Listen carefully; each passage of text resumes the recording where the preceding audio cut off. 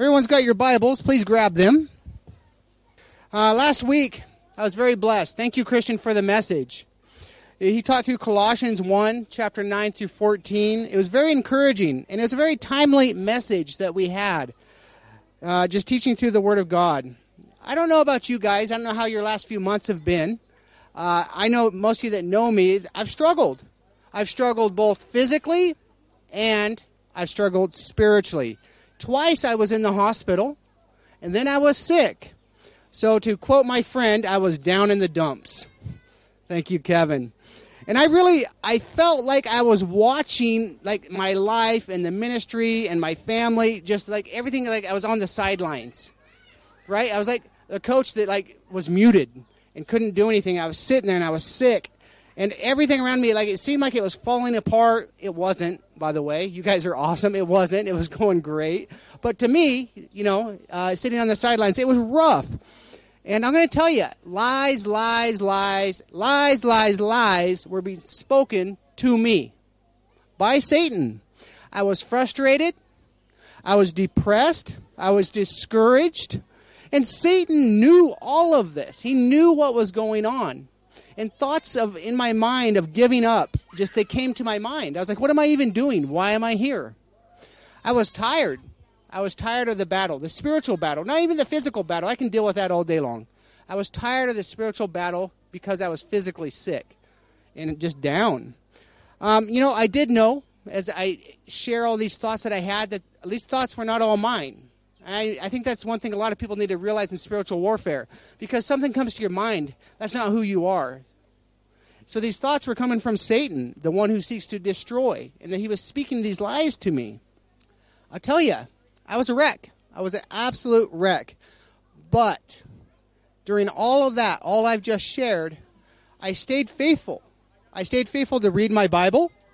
I stayed faithful to be in prayer. You ready for the third part? I stayed faithful to remain in fellowship. It is so important. And because of this, even though I was so down, God used this time that I was kind of down to really minister to me, to remind me personally who God is and who I am in Him. And so it was a difficult time, but it was also a good time. God, you know how He did it, though? He did it through the Word.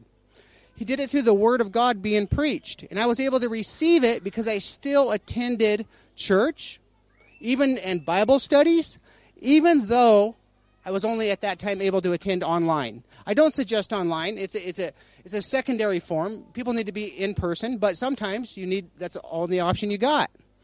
Now, many of you here today, I look around, know what it's like to walk through this and have also experienced very similar emotions.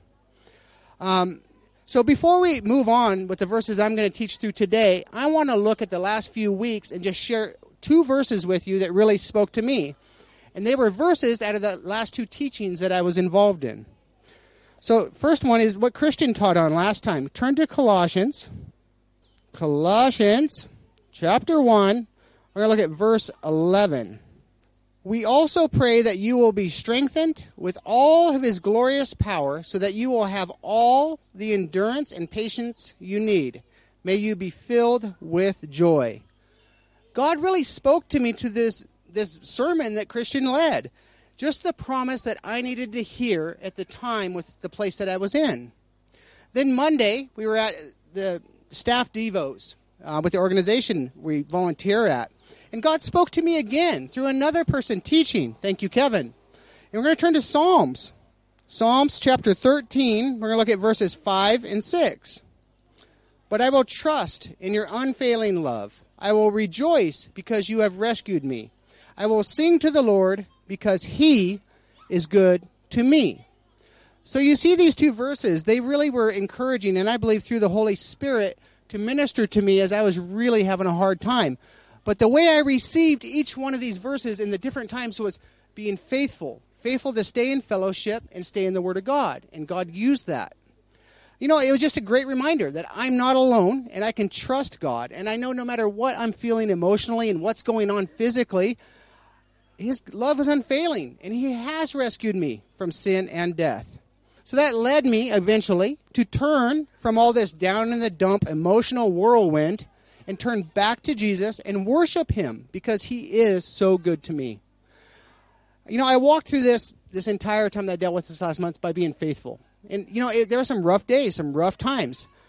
But I challenge each one of you as you walk through these difficult times that we will all face. We all will face this.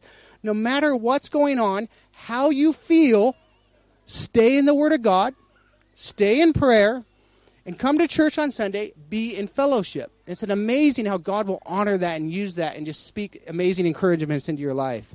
Again, God gave me these 2 verses, 2 different days, 2 different men, but through being in fellowship. And that was online on both of them because I was sick. I couldn't get out. So that was a legitimate reason why. I could have missed it, though, couldn't I? I could have just sat in myself and sat on Netflix and not got online and watched the worship services.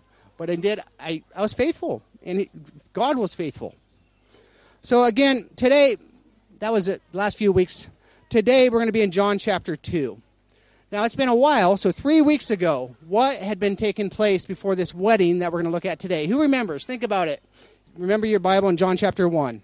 And as you think about what was taking place, we're going to start in today's message. So again, John chapter 2. Remember what was taking place. We're going to review it in a minute. But let's look at the first 2 verses. John chapter 2, verse 1 and 2. The next day, there was a wedding celebration in the village of Cana in Galilee. Jesus' mother was there, and Jesus and the disciples were also invited to the celebration. So this passage, it starts, right? It begins on the next day. Or if you look in some of your Bibles, maybe you got the King James Authorized Version or the New King James, it says, I think, on the 3rd day. So on this time, Jesus and the disciples are invited to this wedding. Now, interesting. What disciples were invited? Think about that question. What disciples were invited? Now, we need to go back to days beforehand in the Scripture, and we studied them several weeks ago in John chapter 1. These disciples, only day before, 1 or 2 days before, were called by Jesus. There was, right, John, there was Andrew, there's Peter, there's Philip, and there's Nathaniel. They were all called the day or 2 before. So we know today's story in John chapter 2. Everyone knows the wedding story, right? Jesus, I'm not going to ruin it, right? Everyone knows it? Jesus is going to turn water into wine. I'm not going to ruin the story for anyone. But it's interesting as we think about it. We've all heard the miracle. We've all known the story. But as you think of this story, what do you see taking place? I want you to start visualizing it and imagine it. Who was there? Who was present? Well, we got a bride. We got a groom. We got Mary. We got the servants. We got the different wedding guests. Obviously, it doesn't say it, but there had to have been a bunch of guests. We got the master of the ceremony, this guy. We got, how many disciples? How many disciples were at the wedding? Think about this. I just gave it away. There was 5. Now, I don't know why I mentioned that. So, and also, who else was there? Jesus' brothers. If you go to the last verse that we're going to look at today. Are these all the people that you imagined at this wedding? Did you think about the disciples that way? I admit, and I don't know why.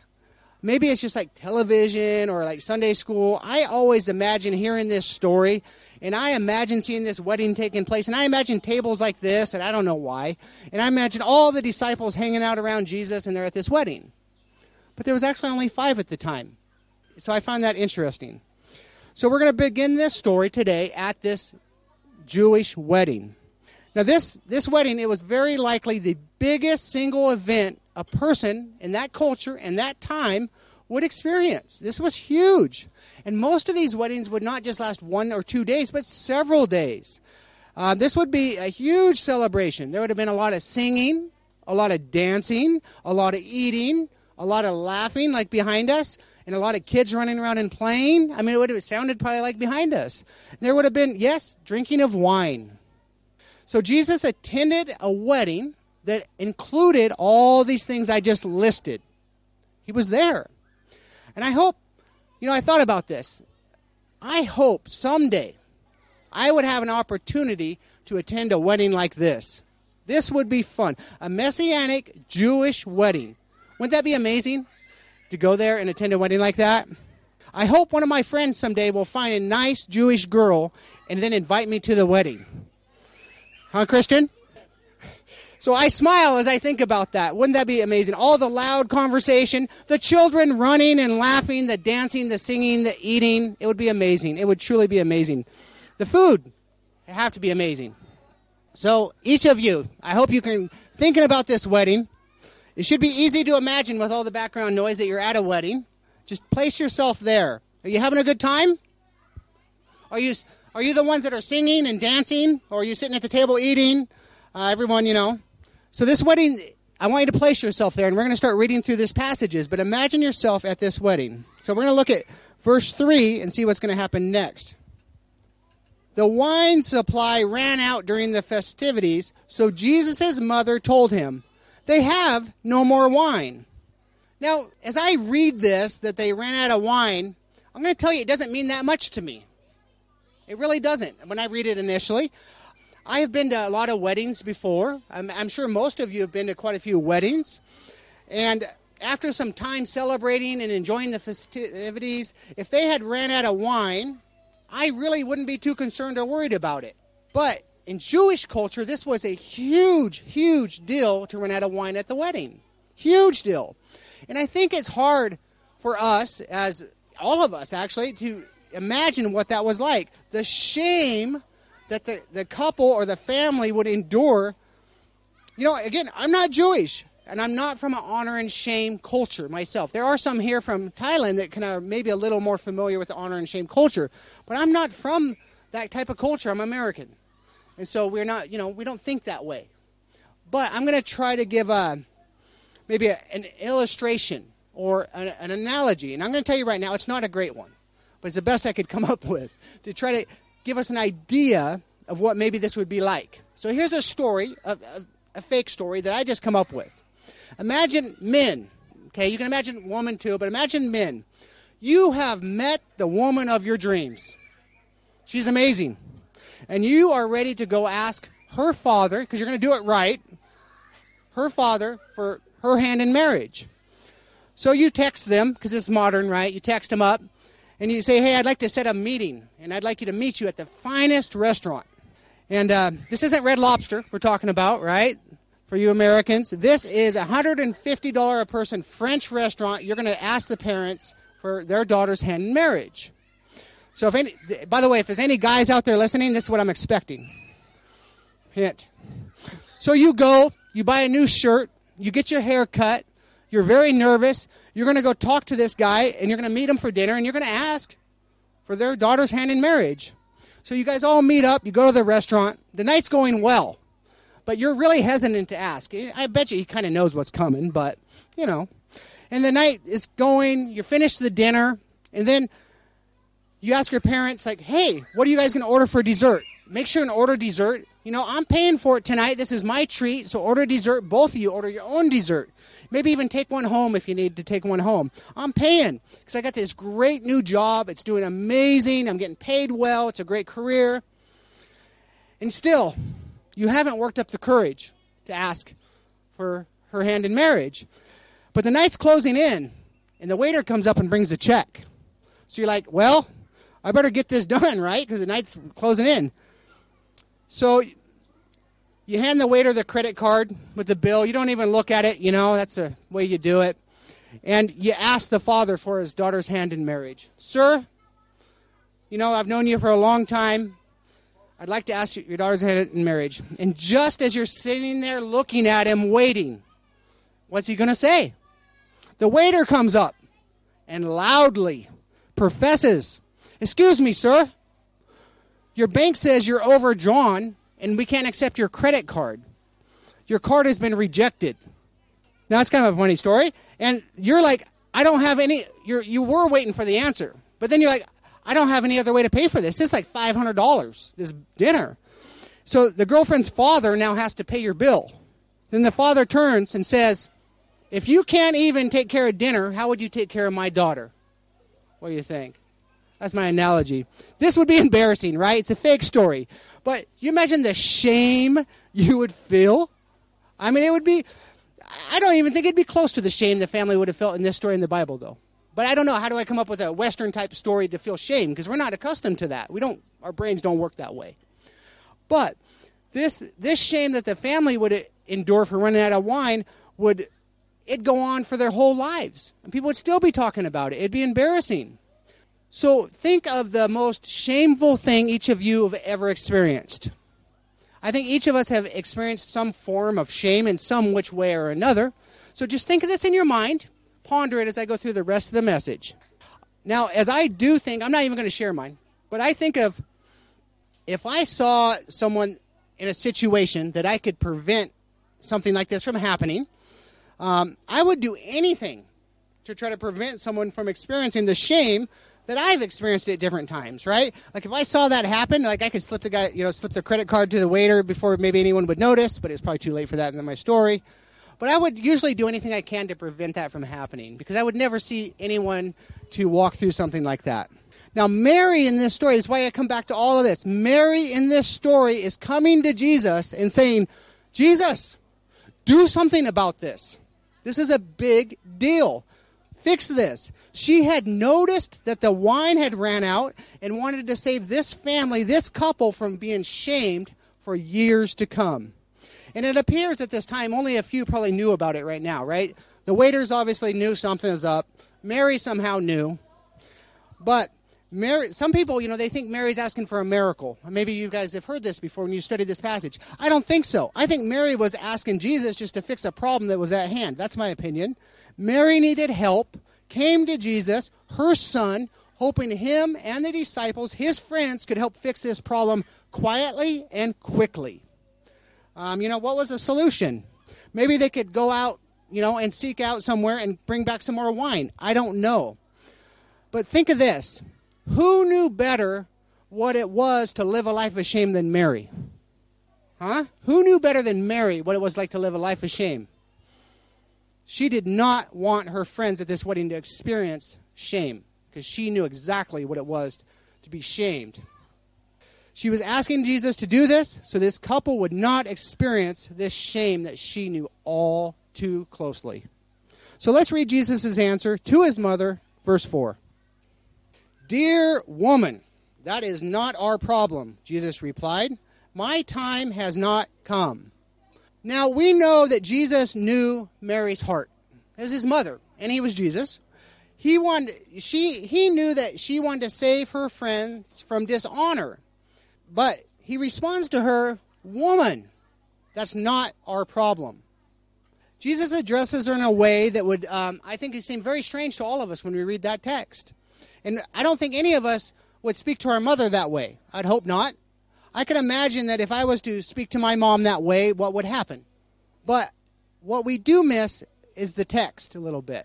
Because what happens here is when we do a translation from the original language in Greek, the wording that Jesus actually uses is not necessarily, it's not disrespectful at all. It's not meant to be disrespectful, but it doesn't translate initially into English very well.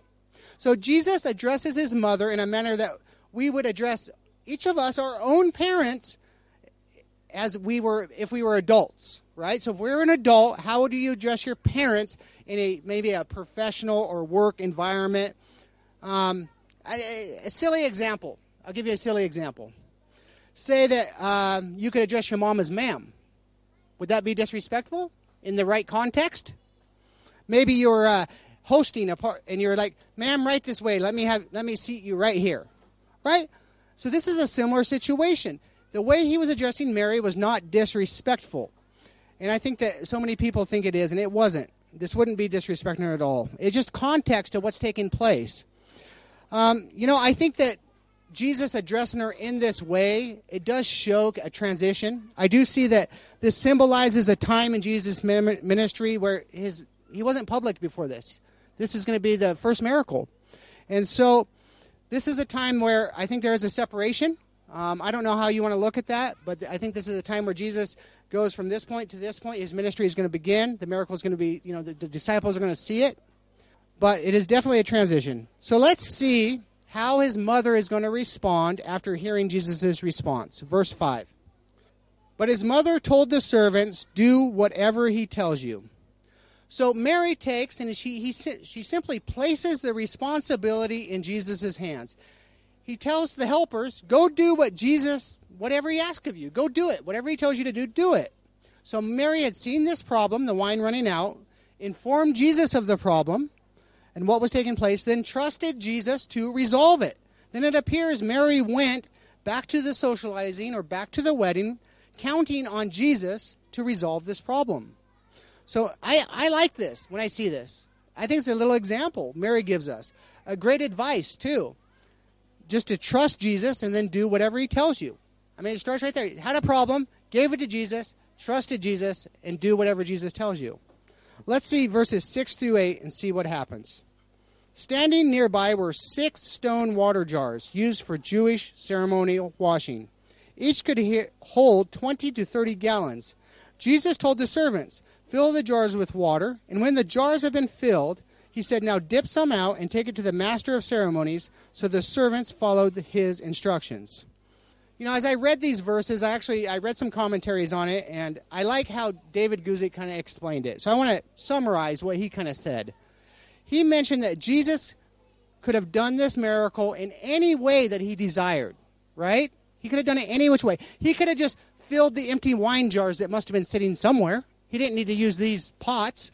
There was empty wine jars or bags or whatever they had it in somewhere. He could have just filled them. He could have filled the water pots supernaturally himself. He didn't need the servants to fill it for him. He could have done this in so many different ways, but he specifically does it in a certain way. Jesus used the people in this story that were already there serving. And I think it's an important fact. Jesus was going to perform a miracle, and it was going to be amazing. But Jesus used the servants and dirty wash basins to show his glory. See, I see in a picture already starting to paint in my mind.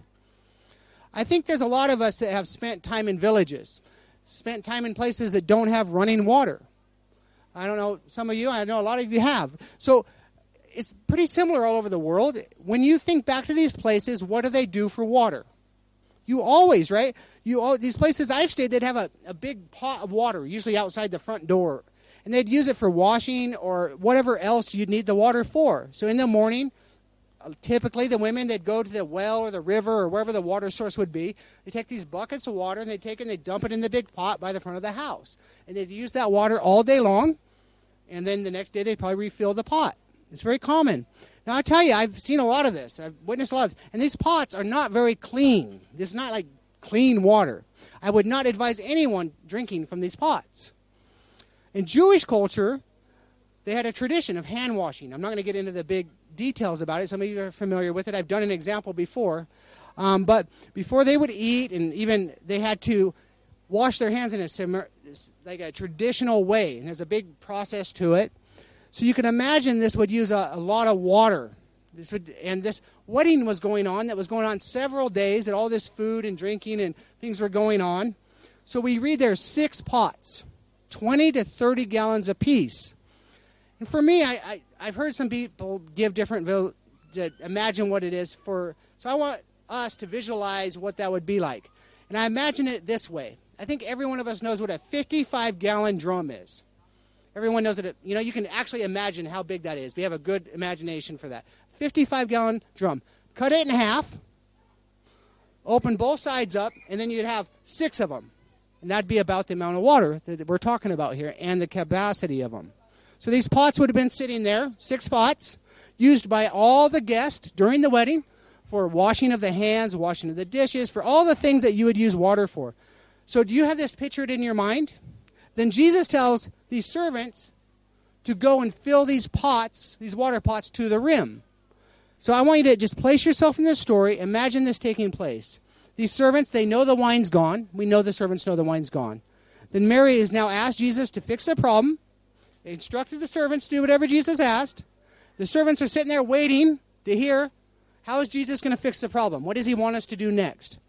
And he asked them to fill these pots with water. They do it. They're obedient. They don't understand why. Surely they don't understand why. Why are they hauling all this water when this party is about to be over because they're out of wine? It sounds like my testimony. Me asking the Lord, why? Why do you want me to do this, Lord? This makes no sense at all. As I'm usually looking at a real serious problem and trying to come up with a real solution for a problem, God will speak to me and say, prepare, fill the pots. Do something else. Trust me, and he will take care of the problem. And I see that in ministry so often. I've seen it in Myanmar and here. Even today, being here. Just prepare. Prepare. He'll take care of the details. So these servants we see here, they were faithful. They performed the work that Jesus had asked them to do. It didn't make any sense. They didn't understand it, but they did it. I want to read a quote from Spurgeon. He talks about this. This is a pattern for our faith and obedience. When you are bidden to believe in him up to the brim. When you are told to love him up to the brim. When you are commanded to serve him up to the brim. This is by Spurgeon. I really like that concerning that. Let's see what's going to happen next in verses 9 and 10. When the master of ceremonies tasted the water that was now wine, not knowing where it had come from, though of course the servants knew, he called the bridegroom over. A host always serves the best wine first, he said. Then, when everyone had a lot to drink, he brings out the less expensive wine. But you've kept the best until now. As I read this, I think it's one thing to be obedient and walk in a calling that each of us have from God. That's one thing. But it's another thing to walk in a faith and obedience knowing that you'll very likely lose everything. I think that's a big difference. Think about what Jesus had just asked these servants to do. I mean, it doesn't sound like a big deal, does it? But think about what they did. He asked them to take a cup of wash water and go serve it to their boss. I mean, that's what he asked them to do. They didn't know what they were. They were obedient. We don't know how. The one person that was there that could determine these guys' fate, they were faithful. I mean, what would the servant say to the man, the master of ceremonies, after he gave him this cup to try the wine? If he drank it and it wasn't wine, it was water, dirty water. What's he going to say? Jesus told me to do it. Jesus told me to do it. These servants were in a difficult situation. Jesus had asked them to do something that didn't make any sense. He asked us many times to act in faith, to trust him, even when it doesn't make any sense. I think about packing up and coming to this country here. It didn't make any sense to me. Many thoughts come to my mind when I was, felt called here. And I was like, what if it doesn't go well? What am I going to say? Or what do I say to my family, to our team? I just tell them, I was just following Jesus. I mean, it sounds kind of strange. What if it goes well, though? What do I say? What do I say if it goes well? Look at what I've done. Look at what we have done. Or do I say we were following Jesus? So I don't know. We are to be faithful. We're to trust God. And during all of this, even in this simple analogy, we need to make sure he gets the glory. I want to give a quote again. I got a lot of quotes today from David Guzik. The servants who had drawn the water knew. The faithful servants who did the work fully knew the greatness of the miracle. The master of the feast only knew it was good wine. He did not know it was a miracle. This knowledge was a special blessing for the servants.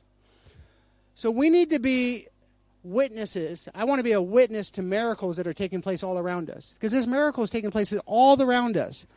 And I think how we are as we follow the servant's example that we see here is they were being faithful when it didn't make any sense and they were just obedient. And they were able to see an amazing miracle.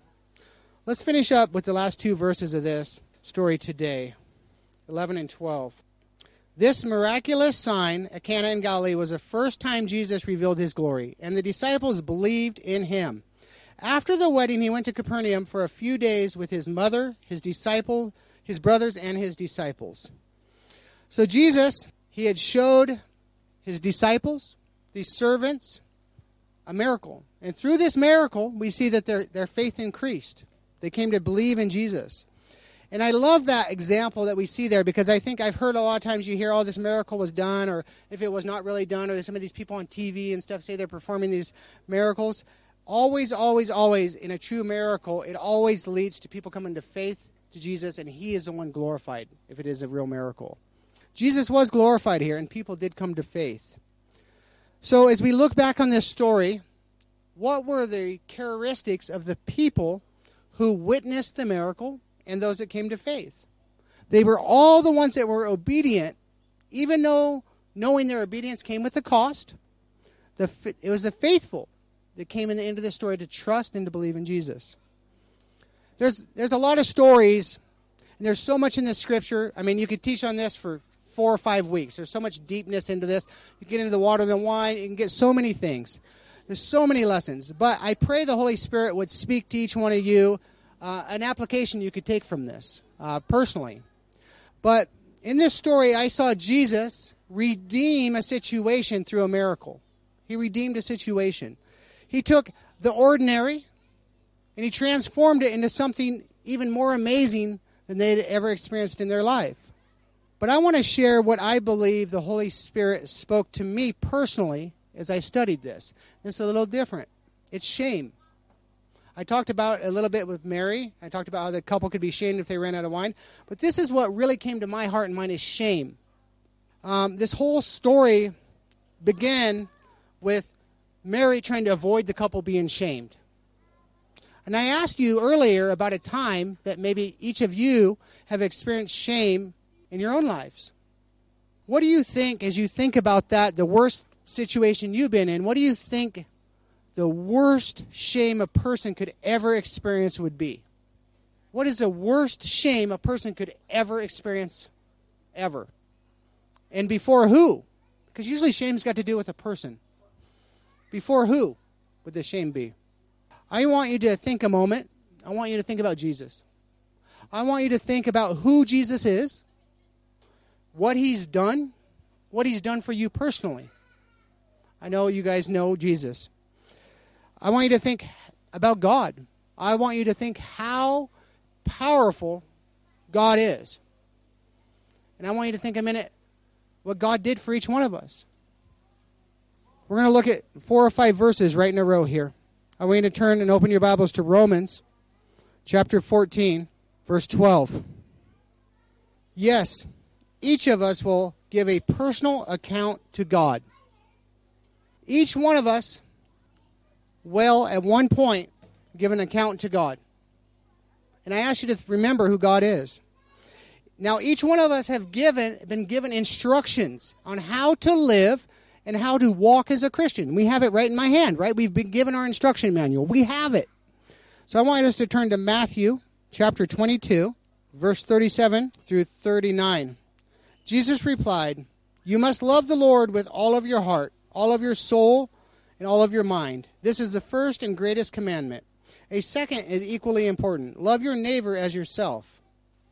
We will all stand before God at some point. We will all be accountable. How will you answer this?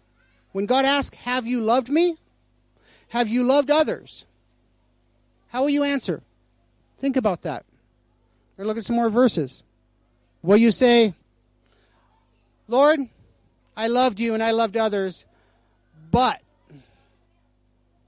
you ready for this? But I feared COVID-19 more than what you've asked of me. Is that what you're going to say? We're talking about shame.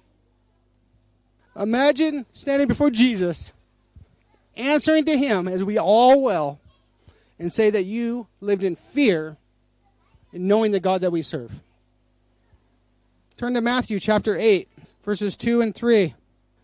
Suddenly a man with leprosy approached him, and he knelt before him. "Lord," the man asked, "if you are willing, you can heal me and make me clean." Jesus reached out and touched him. "I am willing," he said. "Be healed." And instantly the leprosy disappeared. Jesus reached out and touched a man with leprosy, breaking every cultural rule there was. Sick man. Jesus surely upset everyone when he did this. He ministered to the sick and he ministered to the lost, just as we each are called to do. My life verse, turn to Mark 16:15. 15 and 16. And he told them, "Go into all the world and preach the good news to everyone. Anyone who believes and is baptized will be saved. But if anyone refuses to believe, will be condemned." Does this verse describe your life these last couple years?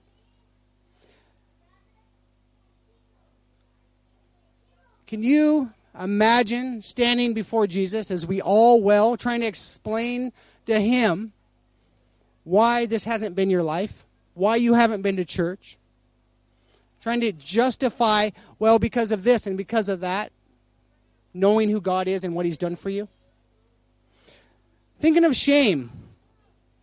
Imagine standing before Jesus, the one who took each of our place on the cross, and explaining why you feared the things of this world rather than the one who spoke everything known into existence to be. I don't ever want to be shameful in my account when I stand before God. I don't want to be shameful. I want to continue to follow God's commands. We looked at just a few passages here. And I want to follow the Word of God at any cost. You know what I want to hear when I stand before God and give account? Turn to Matthew chapter 25-23. I know most of you already know the verse. Well done, my good and faithful servant. You have been faithful in handling the small amount, so now I will give you many more responsibility. Let's celebrate together. You know, I don't know if you've ever studied John chapter 2 and then talk about shame, but this whole story started with shame and the avoidance of shame and what Mary would do in asking Jesus to help with this situation. And it comes with, in the end, Mary telling the servants, do whatever Jesus tells you. Do whatever he tells you. And I think if each of us, as we look at that lesson, if each of us will do whatever Jesus tells us, we will not be ashamed the day that we meet our Lord Jesus. And what he tells us is written right here. We just went through the verses. There's no excuse. There's none. Fear of COVID, fear of government, fear of culture is not an excuse. I would be so ashamed to come before my Lord and say, I'm sorry. I was scared. Sorry, I didn't want to offend someone. Sorry, it was against the culture. I don't want to be that person. I don't want it to happen. So a different message today. Please pray with me, and we're going to have some more worship. Kids might head down at some point. So please pray with me. Heavenly Father, I just thank you so much for this opportunity, Lord. And Lord, I just pray that each of us, Lord, we would have the strength through the Holy Spirit, Lord, to walk out your commands that are given to us in our Bible, Lord. And that each of us, Lord, would stay in fellowship and stay reading our Bible so we can understand what you've asked for each one of us, Lord, as your servants, Lord. And Lord, even when you've asked us to do things that make absolutely no sense at all, Lord, we would just be faithful. And your faithful servants, Lord, would see you doing miracles around us, Lord. And people would come to glorify you and come to faith. So, Lord, I just thank you for this opportunity to worship you today.